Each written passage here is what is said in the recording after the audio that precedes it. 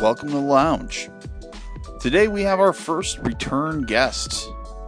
Beau Larson is talking about his brand new Kickstarter, Turn. It's about shapeshifters and their daily lives. It sounds really awesome. I'm really excited for it. It's one of those things where I'm like, hey, I think I've always wanted to play this. I just didn't know it yet. So that's always exciting. Oh, and we also follow up on his Behind the Mask zine, because I've been checking that out. There's a lot of really cool stuff in there. So be sure to have fun and enjoy the lounge.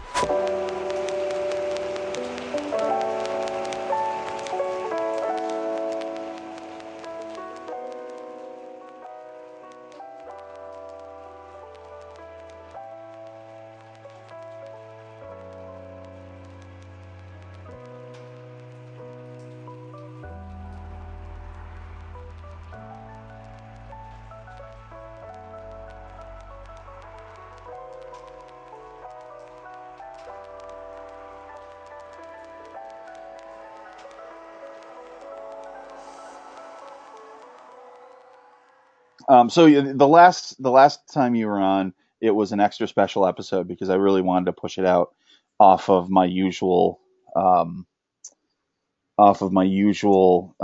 schedule, which we'll probably be revising simply because of that event and some other ones. But so you've kind of inspired me to maybe change the way I do things on this, but that's okay. It's my first year, so I'm learning how it goes a little bit. Well, everything's best when we change and grow. That's right. Willingness to change is what makes people better. But I did get Behind the Mask in the mail. It has been within arm's length. I think pretty much since I got it. Awesome. It right away went into my my pack of my backpack. There was a couple days where I didn't bring my backpack to work. Just full disclosure, but that's awesome. And I also want to say that the big inspiration from that was that I'm pushing really hard to play Monster Hearts in my regular group, but they are more bash 'em up hitty people. So yes, yeah. You do plenty of that in Monster Hearts a lot of the time. Just so they know. There's a lot of feelsy stuff, but it can also be an extremely violent game. Oh, really? Yeah. Huh. My characters have eaten people in it. Well, so, you know. Okay. I did not know that. I've never played it. I've played Apocalypse World. And let's see, I've played Apocalypse World. I've played Masks. I love the Powered by Apocalypse stuff. Monster Hearts seems interesting because of the social stuff, but I had no idea that there could be some. I guess it makes sense. But some of the Lash Out physically is a serious move, and it does get used. Yeah. Especially if you angle towards it. Like if your players are all into that kind of play, and you the GM angles toward it, you can have a pretty physically violent game. Okay. Not quite Apocalypse World levels necessarily. Shouldn't be really, I don't think. No. But definitely you can find a good balance between the talky bits and the fighty bits and do some really cool stuff. One of the things I'll say about Apocalypse World though is that I did not fight nearly as much as I thought I would. I spent more time probably mitigating my own gang. It was a biker gang, but it was an Apocalypse World that was like Waterworld. Oh wow. So my biker gang was all these guys on these old ski-doos and stuff like that. And awesome. Yeah, I had a lot of fun playing. I actually talked this kind of weird slang surfer dude the whole time. That was a lot of fun. It was fun. It was fun inhabiting that character for a while. That was cool. That's awesome. But what have you been playing lately? I know you've been going to con to con to con. So I I was at Big Bad Con and then I did Gauntlet Con. Okay. I actually mostly ran. I ran my game Turn, Turn. Yep. obviously. Which works. At both of those, and I also played Roar of Alliance, which is Ooh, game that my husband John Sheldon is working on. very Um, cool. and it is I I try and plug it all the time because it's seriously one of my favorite games. Like it really is. I love playing it so much. It's a World War II tank cruise in an alternate history World War II. And Whoa, oh, it's so good. It's that sounds amazing. Um, of course, I want to talk a lot about Turn and everything, but since we're plugging that first, you said the name was it Roar of Alliance? Roar of Alliance, yeah. A roar. Oh wow, Roar of the Lions. Roar of Alliance, like because of the Allied Nations. Oh, Roar. Oh, it is Roar of Alliance. Okay, I don't know Yeah, why I can't hear today. Um, it's okay. I have trouble talking sometimes, so but yeah, it's basically the game has like a really nice strategic combat section, and then it also has this like really nice structured downtime social role playing section, and it is honestly one of my favorite games to play. It's just so fun. And like you get to explore so much with it and make these characters that are like really human and lovable. Yeah, I that's love very it so cool. much. Is he kickstarting that soon? We're not sure. Okay. Uh, I would love for it to be like published and out in the world because then more people would play it and I could play it more. Um, but it's basically right now coming into the point where we're trying to figure that part out. Yeah. Like it's done basically. Like there's been some minor refinement, but it's in really good shape and it's a beautiful functional game that it's just a hell of a lot of fun to play. So the thing is it's kind of a board game RPG hybrid a little Okay. bit, and because it uses playing cards and tokens, and we're trying to figure out how to make that doable. Yeah. Is where we're at. Yeah. That makes sense. There are times too where it can be said that um like I've designed a couple things and whatnot, but I've obviously created way more things than that.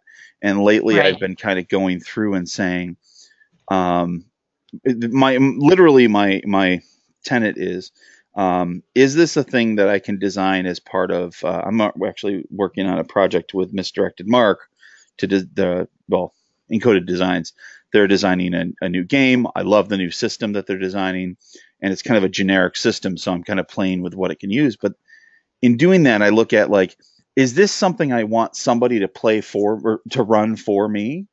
Or is it Hmm. something only I want to run? Because if it's something only I want to run, then that's a campaign for me, you know? Yeah. And I think that that's the thing is so if John's at a point where he's like, I want to play in this. Well, it's a GM-less game. Oh, well then, then So yes. he can plan it, but we also want other people to get to experience it. I think is where it's at for us. Is like we want to play it with more people, and we want to see other people experiencing it because it feels different than a lot of games Hmm. when you play it. It's very, to me, it's a kind of different experience than most role playing games, but I get the same good things out of it that I do out of other role playing games, Okay. if that makes sense. No, it So. makes perfect sense. I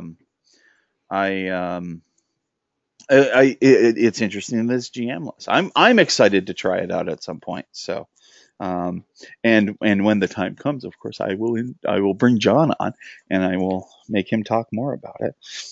Oh, Uh, you'll get to hear his wonderful voice. um, But yeah. so let's talk about Turn. All right. Yeah. So give me the pitch. What's it all about?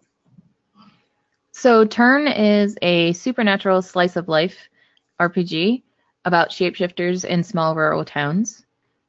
And it is a destructive design of apocalypse world, so pretty far removed, but has some similar things in application that work differently than they do Sure. in the original form.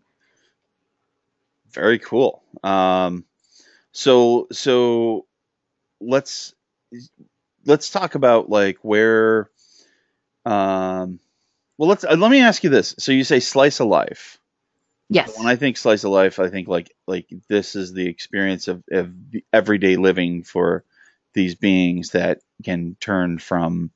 Can they turn into anything? Can they turn into specific things? Is there a little column So, A, column B? so basically the game as in its current state, as it will be coming up on Kickstarter, has a variety of human roles Okay. that are things like the organizer and the overachiever and the heir and things like that. Oh. And then it has archetypes, which are the beast sheets that you can have because you have two character sheets. Oh. And on the beast sheets, there's like the bear and the raven. There's the wolf, the snake, the bison, the otter, the raccoon, and the cougar. I think I covered all of them. There's like 8. Okay. And they all have different powers and things that they can do and ways that they interact with the world. That's cool. And So, Slice of Life is very accurate to how the play is supposed to be. okay. So, Okay. So it's just kind of like the experience in the everyday. These aren't people that are going to seek out new adventures like that's what I think of with slice of life is like this isn't someone who's trying to find the lost treasure of uh uh I don't know. I can't think of a lost treasure. yeah. So the characters are shapeshifters who Mhm. are restricted to living in this small town for some reason or another that you explore in game. Oh, okay. So maybe whenever they go out to the big city, they get too stressed out and just can't handle it and have to go back home. Or maybe there's something else of it. Um, but it's about learning to find balance between your beast and human identities and to find community both with your town and with other shapeshifters.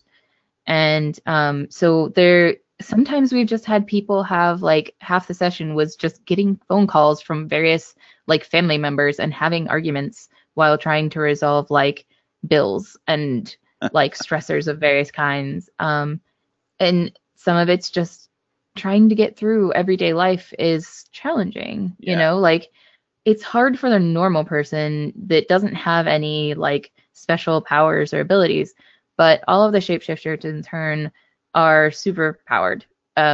They have super strength and super senses and a super appetite, and they basically have to try and function as normal people and deal with everyday things without flipping tables and cars. Hmm. And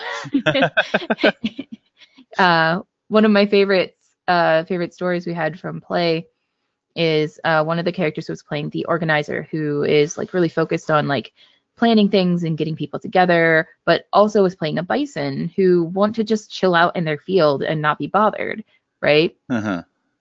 But they had a disagreement with the mayor and were in the mayor's office talking to them and fighting with them, and their stress meter, like you check marks as you get stressed out, and when you hit the end it says you have to change, you have to turn into your other form. And they had to rush out of the building into the street and turn into a bison. And it was one of the most like amazing scenes because the character themselves is very calm and chill. Hmm. She was not like a very stressed out person normally, but she just had so many different like pieces of bullshit come up on the schedule that day, and then arguing with the mayor put her over the edge. And you always have control, except for being told you must turn at the end of the scene is the only time you ever lose full control of your character. And then at that point, you're just in your other form with full control. So it's pretty funny to have the organizer stuck in the bison, unable to go back into the office and resolve the meeting. It's just too much. Uh, Yeah. I've had those days. Mhm.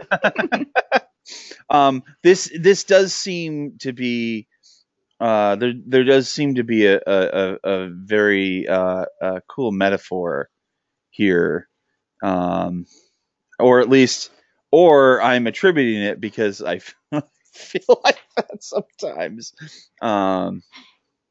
I'm always interested to see what people interpret it as because it gets interpreted as a bunch of different things, and some or all of them are right, is what Yeah. I'll say to that.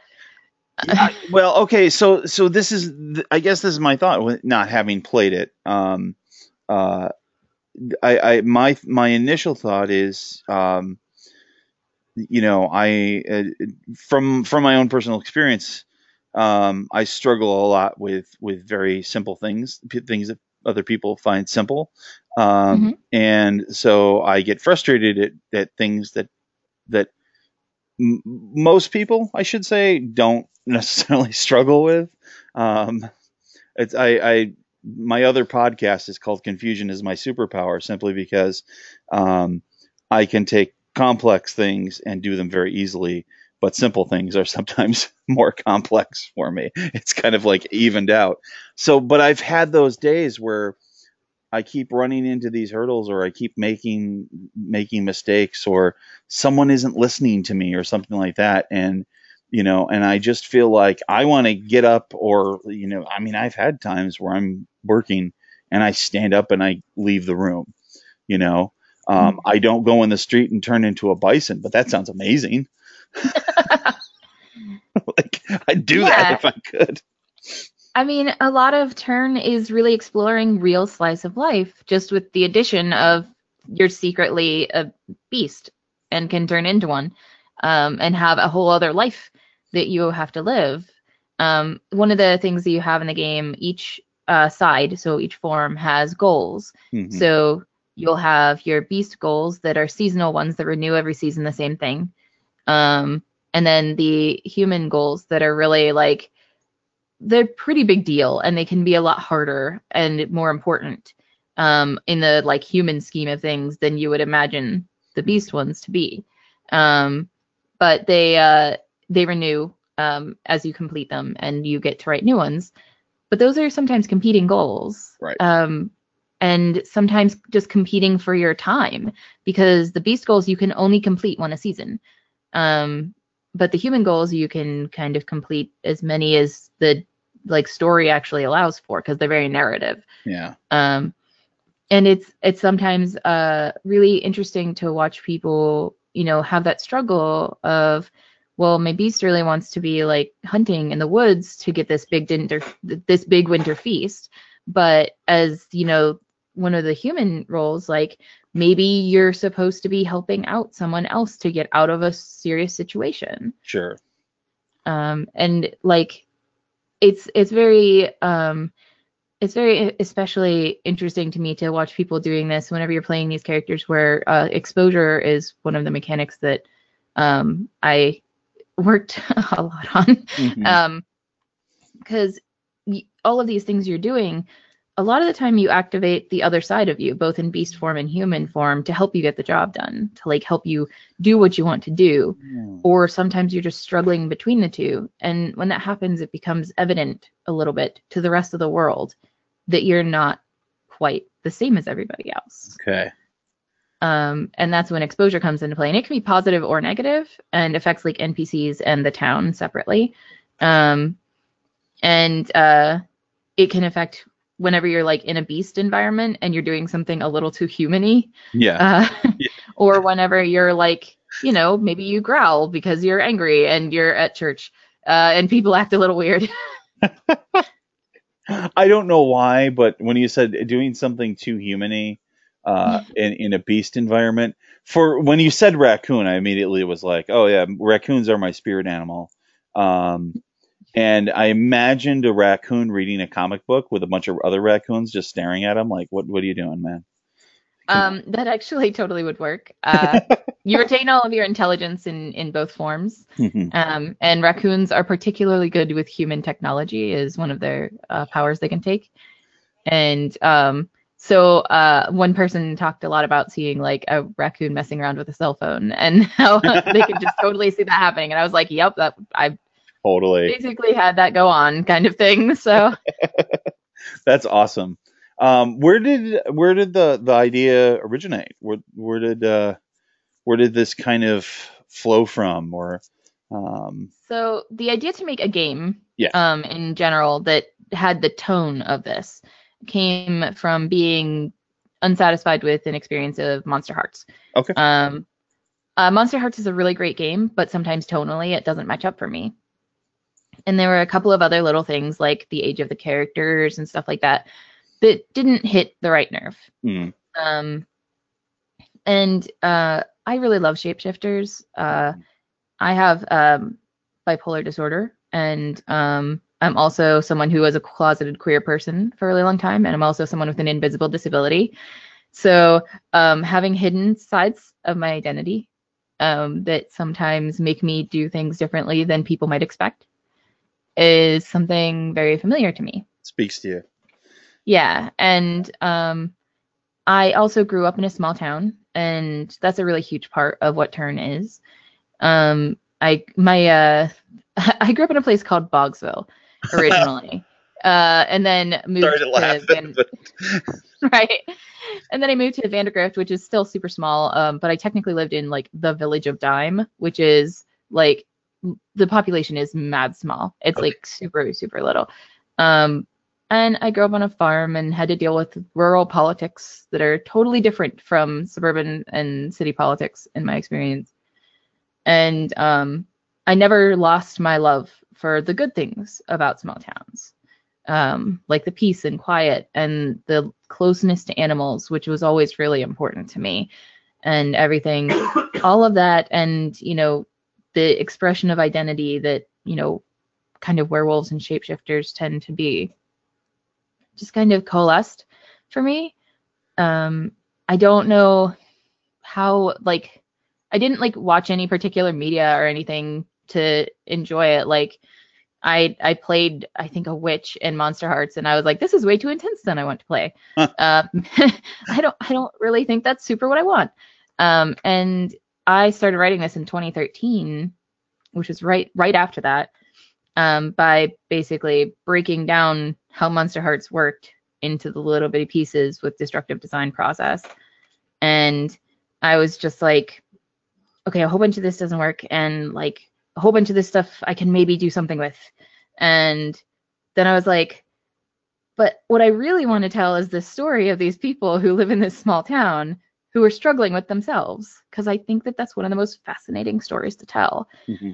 And so I had the mechanics in my head until 2016 before I wrote them down. I just sat with them for like 3 years, afraid that no one would ever want it and that it would be bad. But whenever I told John about it, my husband, he, really encouraged me to write it down. And the first time I described the mechanics to him, I described them 100% backwards. And he was like, can you please write that down and let's like work on this? And then once I began to flesh it out, I worked over the past like year or so. I've been just really digging into it, and it hasn't actually undergone a ton of change, especially not thematically. The story, the narrative has just, shapeshifters in small towns is the story that I want to tell. And I don't know. I haven't been able to find media touchstones for it, so I think it's just kind of something in me. It's very well. That's one of the things that I keep thinking is that it's very different. It's like having. There was a period of time where I was seeking out like pretty specific like werewolf stuff, but there's always some event. There's always some. I mean, I feel like media in general, it's all about there's some awful thing that's going to happen or did happen or could happen or whatever, and Yep. you need to deal with it. And the slice of life stuff for unique points of view is just not really there. Um, Yeah. yeah. Um, we have plenty of slice of life for like white heterosexual male humans. Right. There's a couple of those out. Um, but for anything else, I love that. I love slice of life anyways. To the point where I've always kind of played with that idea if I'm designing like a modern or future fantasy world. Like, what is it like for elves in a modern world where Yeah. the degree of advancement is so quick for in someone's human lifetime? Like, what's an elf think about that? Do they adapt? Um, these are things I've taken into consideration, but haven't done much with. Congratulations for doing something with your cool slice of life idea. I want to ask you actually about deconstructive design process, Yeah. because that's something I've seen it referenced here and there, and I've never really had a chance to talk to anybody about that. So what is, like, just overall, what is that? So destructive design, I've actually written a little bit about it on Thoughty, is a process that I use, and a lot of people use, but maybe don't call it that, where I take some existing design or multiple existing designs, and kind of find the bits and pieces of it by taking it apart. Like, what are the core elements of this specific power or this specific mechanic? Strip it down to the bare bolts as much as you can. And I do like a bullet pointing list and kind of compare and contrast it with other things.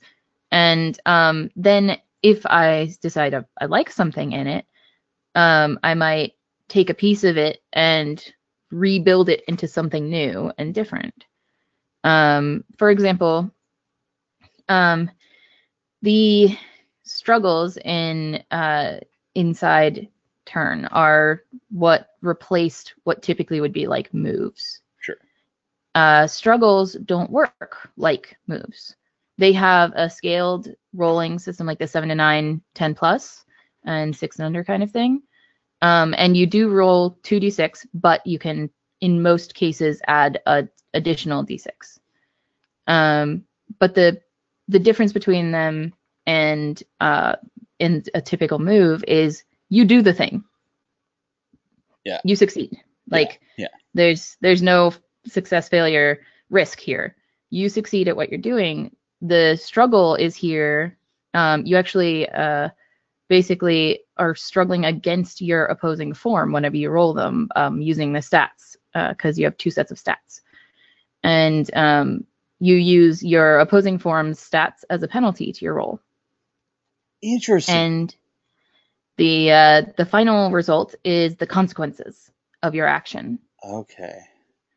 So it has similar bits and pieces to a move, but it's not a move, like, Right. really at all.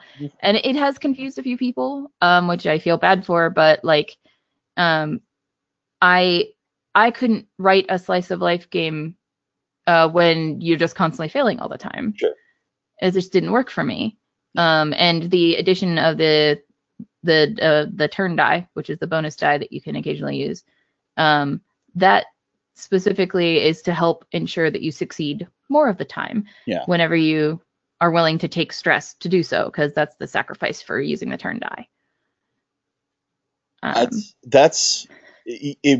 So okay, that's very cool, because you're right. How can you do, like, I go through my day and I'm generally successful at most tasks I attempt, because my average day really isn't more challenging than, unless I'm seeking out something more challenging.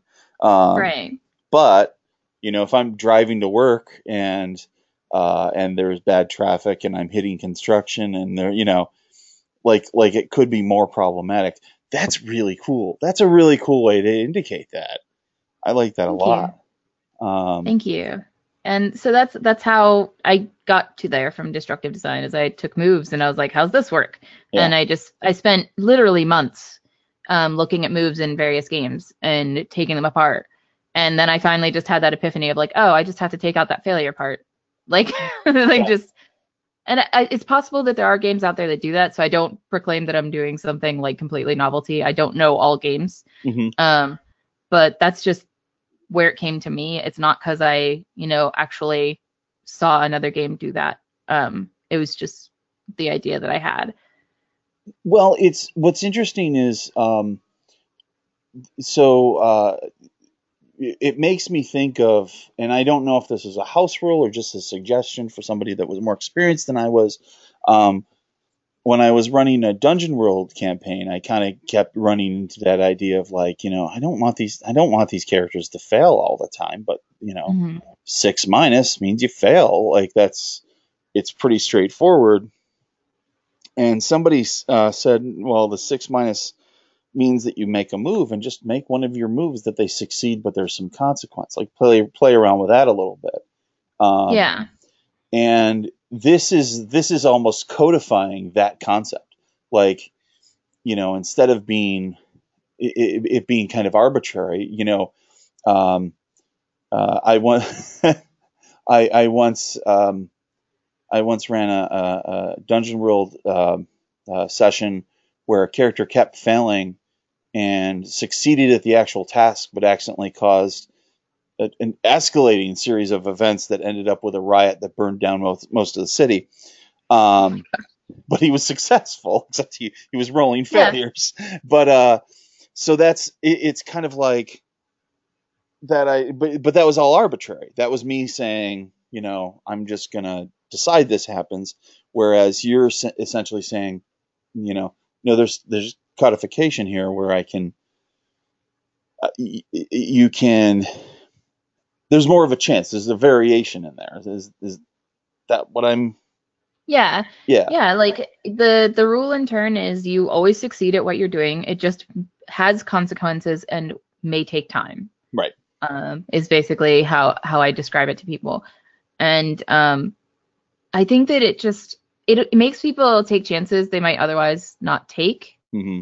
But there are always chances that people just don't think of being like a big deal. Like talking to people who you might not otherwise talk to, or maybe you go to the party and like have a good time. Yeah. And things like that. Whenever you might not do that otherwise. Whenever you have a high chance of failure. And I think the consequences that happen whenever you use the struggles in turn are always interesting. We always have something interesting come out of them and revealing a lot of the time. That's so cool. I love the concept of destructive. Say it again. Destructive design. Destructive design. Okay. Yeah. Because I like that idea of breaking down things. It's similar to coding a little bit, right? Like, this this program turns lights on and off. Let me break it down with this other stuff, and see what else I can do. Oh, now I can turn this on and off, and yeah. Yeah, and I mean, some of the mechanics in turn have nothing to do with other games. Of course not. Like exposure is just a thing that I wrote. Yeah. I don't know if there's something like it out there. But it's hard to find an original dice mechanic, for one. Mm-hmm. And sometimes if you take something and break it and put it back together, it works differently and the way you want it to work. Yeah. So that's kind of how I came about. That's really cool. Now, so it's going to be kickstarting. It's going to be a few days from when this episode is released. Yes. And but I'll make sure that, like I said, but basically what I'm saying is, let's talk about the Kickstarter itself. So what's Yes. what have you got? So we're still figuring out what if stretch goals will be, because like it's kind of a hard thing to do stretch goals for. But the core book is going to be a 6x9 soft cover book with some beautiful art, both visual art from Reese Harris, John Sheldon, and poetry by AJ Odasso. Oh, cool. And I'll tell you what, like that poetry, I could not figure out what's missing from this game. I was like getting real stressed out. I like almost canceled Kickstarter. I was like, what is going on? Something is not right. It doesn't look right. And then I was scrolling through, and AJ is someone I've known for decades, like at this point, I think. And I was like, oh my gosh, I saw one of their poems, and I was like, that's exactly it. I'm thinking of the poems that they wrote about like growing up in Brookville area, like where I spent a lot of my childhood, and they spent a lot of their childhood, and how it was like this small town feeling. And I was like, oh, that's it. I just need this. And so the Kickstarter is to fund the art, so that's the visual art and the poetry, and to cover editing, layout, and printing costs. And there's a PDF level and then a print and PDF, and then there's some levels that include. I'm hoping, I have to run this by my compatriots, doing a couple of live games for people, running turn. So cool. And I have some where maybe people might get to be recognized in various archetypes in the game. I'm talking about doing custom archetypes as a potential stretch goal. So, and as a potential backer level. Yeah. And yeah, there's a lot. I'm trying to keep it as simple as I can, in part because I'm the designer on the project, and that's kind of how it is. But announcements about stretch goals and stuff will be going up on my website, along with the actual official announcement of the Kickstarter, about a week before it goes live. Very cool. I think the era of the crazy amount of stretch goals is waning a bit. Yeah, I mean, there's a couple that I'd really love to do and that I'm pursuing, but none of them are going to be anything like what people like what people assume them to be. Right. For games these days. Like, I wanted to keep the book itself simple. So like I'm not doing hardback or anything like that. Yeah. And I don't know. I'm very excited because the goal is more than I want it to be because things are expensive, but I think the game is worth it. I love this game. It is my favorite game I have ever played, and I want other people to see it and experience it more than anything. I think that like if and I have to assume this is the case. Behind the Mask is any indication of the kind of quality that you can produce. It's going to be worthwhile. Like wherever the rates are, there's no chance that I'm not going to do the PDF and print. And I support a lot of Kickstarters because I interview Kickstarter people.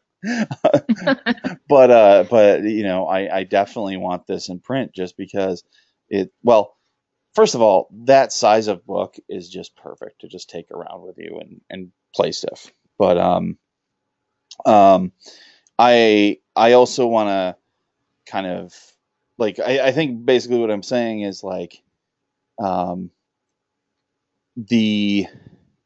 I don't think you need a ton of extra stuff to get stretch goals. I think this sounds like a great product and a great game, and I want to play it with people. I'm glad. I'm hoping, like, so everyone who has played it, who has actually played a session, has had pretty much only positive things to say. I've run at a couple of cons. I've run for groups online and face to face, and we've had one of our home games actually is still running. It's been over a year, and we still keep finding new things that we love about it. Mm-hmm. And I think that if people, are willing to give a game that takes a little more time to play sometimes, because it's meant for a campaign, I hope that people will give it a chance and just experience the kind of storytelling that I haven't experienced in other games. Yeah. I was actually going to ask that as my next question. Like, does it work better as one shots or campaigns? It sounds like well, you said it works best as campaigns. Do you think it like, I mean, that's a pretty, at least these days, from my point of view, running a single game for a year seems like a pretty long term. It does. I mean, Yeah. we play pretty far paced out. Like, Yeah. I'll be honest. Like, we sometimes a month or so in between games. Okay. But you can play in a shorter period and get plenty out of it. Okay. But I'm currently working on a way to do like a more simple way to do town building and character building for one shots at conventions. Mm-hmm. It's a little hard because the town building is one of the most like key things that everyone loves every time they play, and to cut that out feels cheap. But I'm gonna do some sample towns in the book and work on some like quicker ways for people to get started. And that way they can still have the experience of the play, which everyone who's done a one shot of it has still loved, and have more time to do it. Yeah. And still do the entire thing. I enjoy that. I feel like we got this rash of games that were kind of built for one shots for a while. And now we're starting to get Phil from Encoded did his Hydro Hackers Ashcan, yeah. And that is like, you read through that, and I was like, oh, this is meant as a campaign.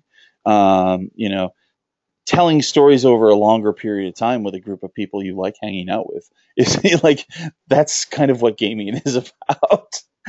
Yeah, and I love embodying a character. Mm-hmm. So one of the long campaign we're playing that we've been playing for a while, when we started playing, I got my character and named him Beau, which is the name that I had been privately using for myself, only with myself, for a really long time. And I got to explore some things in character that I had to do it over time to do this, to the point that I finally felt comfortable. Now I allow people to call me, like, in person, either Beau or Brie. Okay. And that's the kind of thing that you can get from, a game that really makes you feel the character's feels a bit, I think. But like, for me, I wouldn't have been able to be comfortable, I think, in a shorter game. Yeah. I've gotten amazing things out of some sort of games, like Sagas of the Icelanders I played one time, and it helped me to like come out as non-binary, so it was kind of a big deal. Like, I played one session at a convention, and I was like, oh, okay, this answers that question. What? Say the name of the game again. Sagas of the Icelanders. Interesting. It's also powered by the Apocalypse, and it is one of the most brilliant games I've ever played. It deals with gender and identity and relationships really, really tightly. And I'd played it before, but then I played the session run by Jason Morningstar. The second time I played it was run by Jason Morningstar. And not to brag or anything. Yeah, well, it's just funny because I kind of purposefully coordinated to play a game with a very specific group of people. Sure.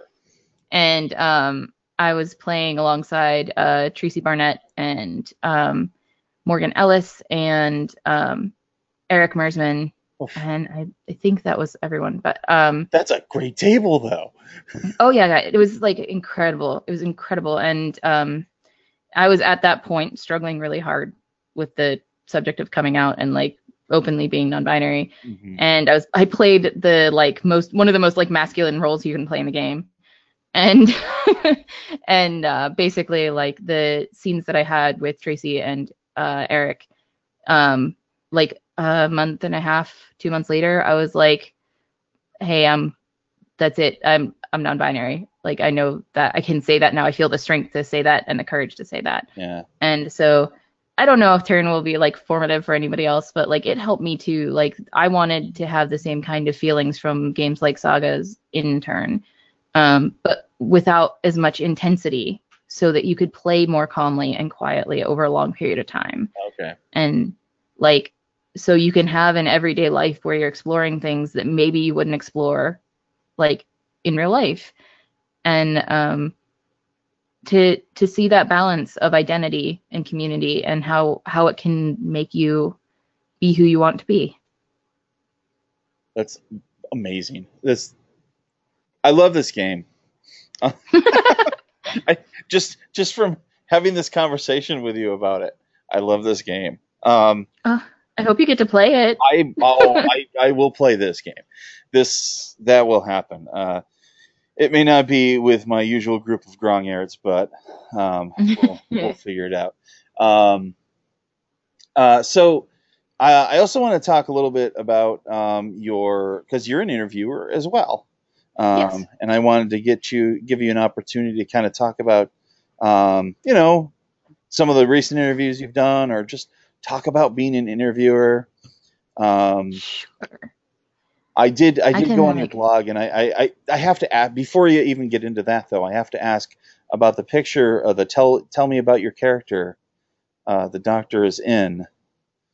Yeah. That's John. I Sheldon, thought that was John. the one who earlier we were talking about Roar of Alliance. Mm-hmm. He is my husband and my business partner, the developmental editor on Turn, and one of the artists for the game. Right on. He does a lot of things. At Big Bad Con, he did the Tell Me About Your Character booth, which is for charity. Okay.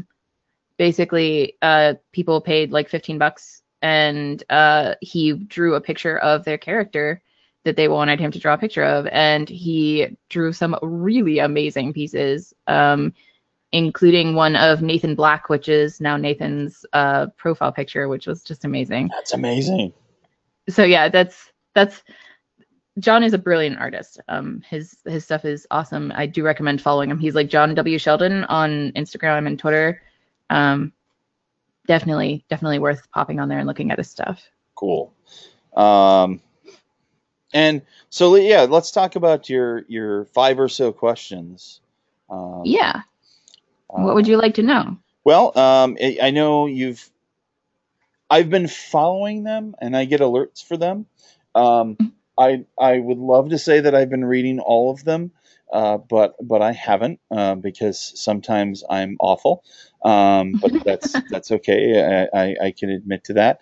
I will say that you've kind of some of the stuff that you've interviewed people about. When I'm like glancing through it, I'm like, oh my God, there's so many cool people that you're talking to. What's the process of getting those started? Are you actively reaching out? Are you getting people coming to you? It's kind of a combination. Okay. I really love when people come to me, Mm-hmm. because searching out interviews can be a pretty exhausting process. I'm sure you know. Yeah. Like when you have empty spots in your schedule, I don't have an official schedule, but like whenever I see that all month I don't have an interview, I have to like rush all over to find them. Yeah. But I have a contact page on my site that Mm-hmm. has instructions on how to ask for an interview. And I do a couple of different types of interviews. I do the 5 or so questions, which are 5 questions about your project. And then I do quick shots, which are like 3 questions, one of which is standard, just like 5 or so questions about your current project that you're trying to promote in a short period of time. They're always really quick turnaround. And then I've done like Patreon spotlights and stuff like that, that focus on the designer or whatever. I've also interviewed players specifically for their series, stuff like that. I try to do something a little different every so often to branch out and not just talk about the people who are producing, but also, the people who are playing. Yeah. And stuff like that.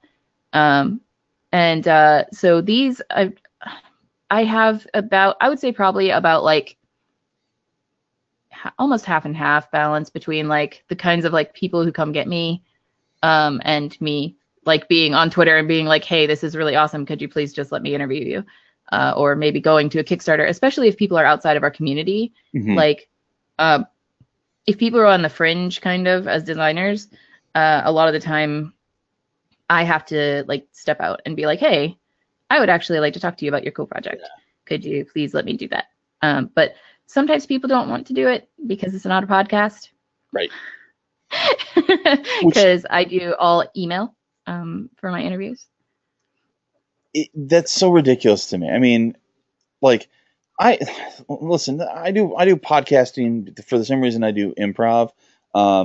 If I plan things, I miss something. So, yeah, for me, it actually the reason why I do email is time accommodation. Yeah. And also accommodating my disabilities. I am a disabled creator, and I have audio processing issues. Okay. So, like just doing recording like this is like it's actually a lot of effort for me. So like it's gonna take most of my energy for the rest of the day. Okay. But I also have memory issues. So like whenever I'm interviewing people, sometimes by the time they get to the end of their full, like, you know, sometimes couple minutes long response, I have forgotten what they said at the beginning. Yeah. And so I feel really bad about that because it is a failing on my part, you know. Mm-hmm. But I found that the email interviews like really allow people to say what they want, to spell things correctly, to, you know, kind of express what they want in a bite-sized format. Yeah. Sometimes a little longer with some people, but you know. Well, so the only time I ever did any email interviews was a number of comic book creators for a thing called the Inkwell Awards that anybody who's into comic books, I recommend looking into it. Mm-hmm. Not to plug a different thing on your podcast, but Oh, it's okay. But the most exciting part about that is that I got to interview Jim Starlin. Oh, wow. And yeah, okay. So you know who he is. Familiar with the name enough, you know. Yeah. He is 100% like my hero as far as comic book creators go. Like the stories he's told have really inspired me, kind of kept me going through hard times and stuff like that. For those who don't know, he made Thanos is really the big thing. Yeah. And kind of like everything that you love about the Marvel movies, he kind of had a hand in playing around with. But the other comic book creators, I knew some of them, or I knew of some of them, and then, but obviously I knew Jim the best. Jim's answers were, let's say, succinct. Yeah, that's always kind of shocking whenever that happens. Like whenever somebody responds with like 2 sentences, you're like, okay. There was one that he really went into. And it was me asking about kind of his passion project for years and years, and he really went into like what went into that. That was kind of my favorite part about that. Like I knew I asked him a question that really engaged him. Yeah. Reading the comments from the other creators though got me to learn so much that I was like, oh, okay, so this is why we do that. But similar to your disability, I have dyslexia.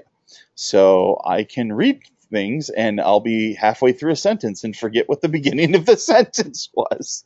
So yeah, I have a similar issue, and it's very challenging. Like I actually had a brain injury. I think I have mentioned this to you before. At the end of last year, and I'm still not fully through recovery, and I've had previous brain injuries. Okay.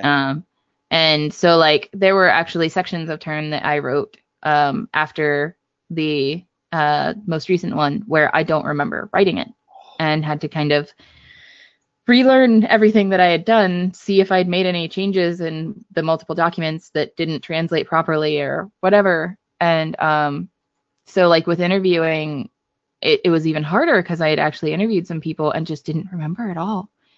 I had no recollection of the process. And so I've had memory issues ever since my first head injury. And I was like 13. And they've just gotten substantially worse over the years. And so like as someone who does creative work, both written and like I still do sometimes like record audio and stuff like that. I think I think as an interviewer especially, I've had to make use of every tool at my disposal. Like standard first questions. Some people think that that's cheap. I don't edit people's responses except for like major typos. And that's because I don't ever want anyone to think that I'm changing their words, because that is a paranoia that I have because of my memory loss, that someone could change mine and I wouldn't know. So I have like a policy where it's like, I will only edit your work for typos. It doesn't really matter what else you say. So No, that makes perfect sense. That's wow. Um, that's a great reason to not edit. Is uh, I mean, I feel like we've all kind of had those moments where like, no, that's not what I meant by that thing. But yeah. yeah. Um, okay, so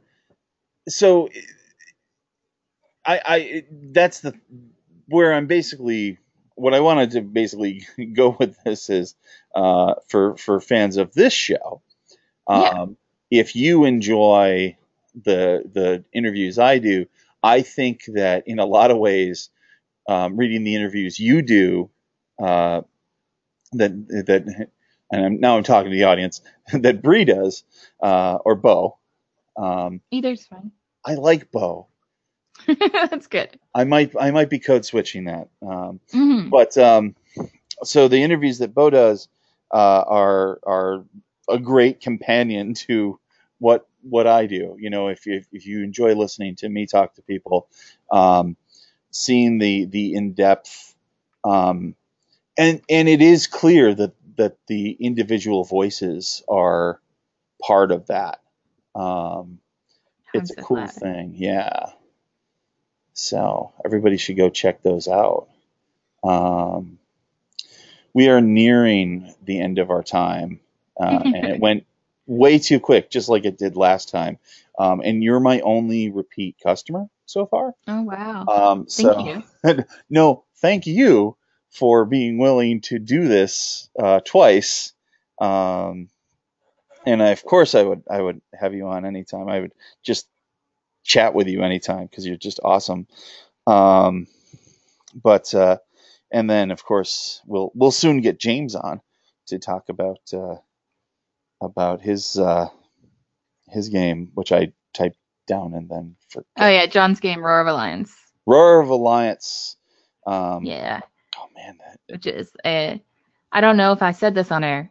It is a alternate history World War II tank crew game. yeah, That is kind of a little board game RPG hybridy with some really rich role playing and wonderful strategic play for the encounters. yeah, yeah. And when you're ready to get that going, I will pick his brain about that because that sounds wonderful.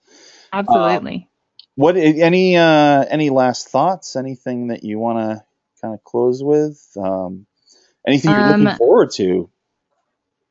I'm really looking forward to people enjoying the game. Yeah, I'm going to assume that people will enjoy the game and not have tons of criticism for me. Uh, but Turn is really important to me. It's a project that I've worked on for quite a few years now, and I am super excited to see the different combinations of beasts in and humans, like the roles and archetypes that people make. hmm And I am looking forward to seeing people find the little secret things that I've hidden all through the game, Ooh, uh, of how you can learn more about yourself and each other.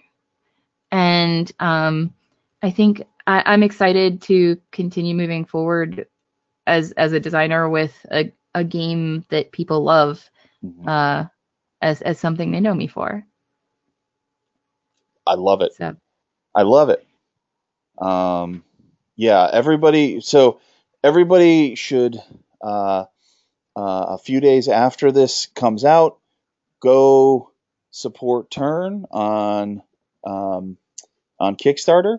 There will be um, hmm, there will be links. There will be many yes, links. There will be. you can follow if you follow Thoughty Games on Oh, okay. Twitter, and check out breecs.com. I'll be posting the relevant announcements there.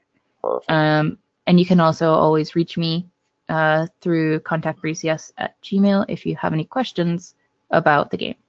Perfect. And can people still pick up Behind the Mask?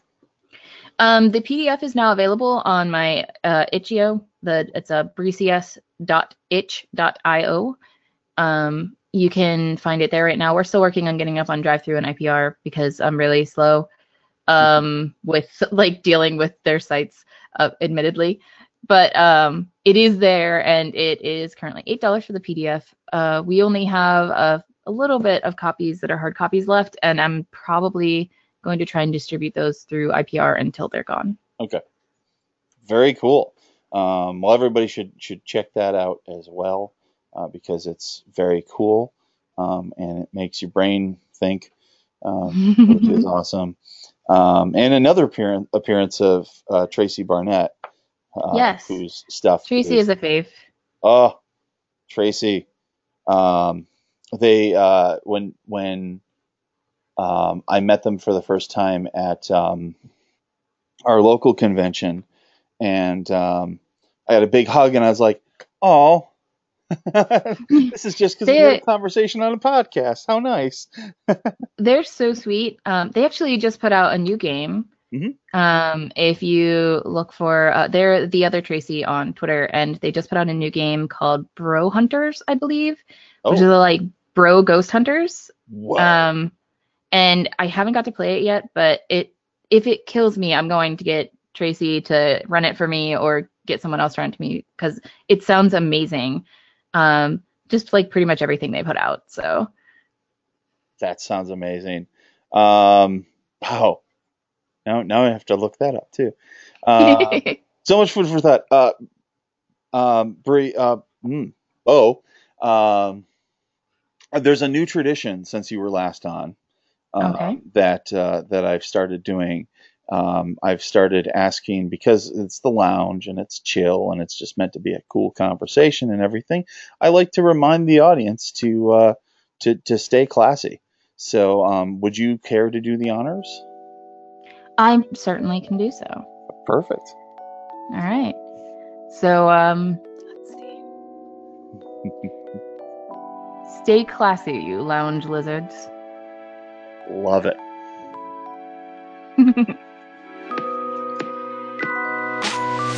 And remember, lounge lizards, you are classy. We're just requesting that you stay that way. Not that we need to. That's Beau. In a nutshell. Not literally. You know. Check out his stuff. Go to brecs.com and check out Beau's 5 or so questions. They're awesome. I'm hoping to do a little bit more collaboration with him in the future on those because they're very cool. Also, at BrieCS on Twitter. And on November 1st, if you could be so kind, go to Kickstarter and search for Turn RPG. You won't be disappointed. I'm excited to play it. Maybe I'll play it on an actual play. I'd love to do that. There's all sorts of people doing actual play. I'd love to play it. Oh, so many other things. Things like The Lounge is a Misdirected Mark production, the media arm of Encoded Designs. It's a bunch of other shows. Hey, here's a cool one I haven't mentioned in a while. She's a Super Geek. It's an actual play RPG podcast highlighting women as GMs. Join them every other Tuesday for lots of different RPGs and guests. I want to thank some people. We're going to get to that. We're doing it live here right now. I'm going to thank 3 random people. Who are we going to thank? Merrick Blackman. No, it's okay. Merrick Blackman, the Royal D&D reviewer. And we've got Robert Day. Hey, thanks, Robert. And Nick. Just Nick. Right on there, Nick. So thanks a lot, Nick. Music you're listening to right now is And So It Begins. It's used under Creative Commons 3.0. And this whole thing is just a excuse for me to hang out with just the coolest people I could possibly meet. Hey, you know what you should do? If you are super jealous of me, start your own interview podcast with a cool thing you like. But just keep listening to me, Doc, and I'm on the lounge. Later.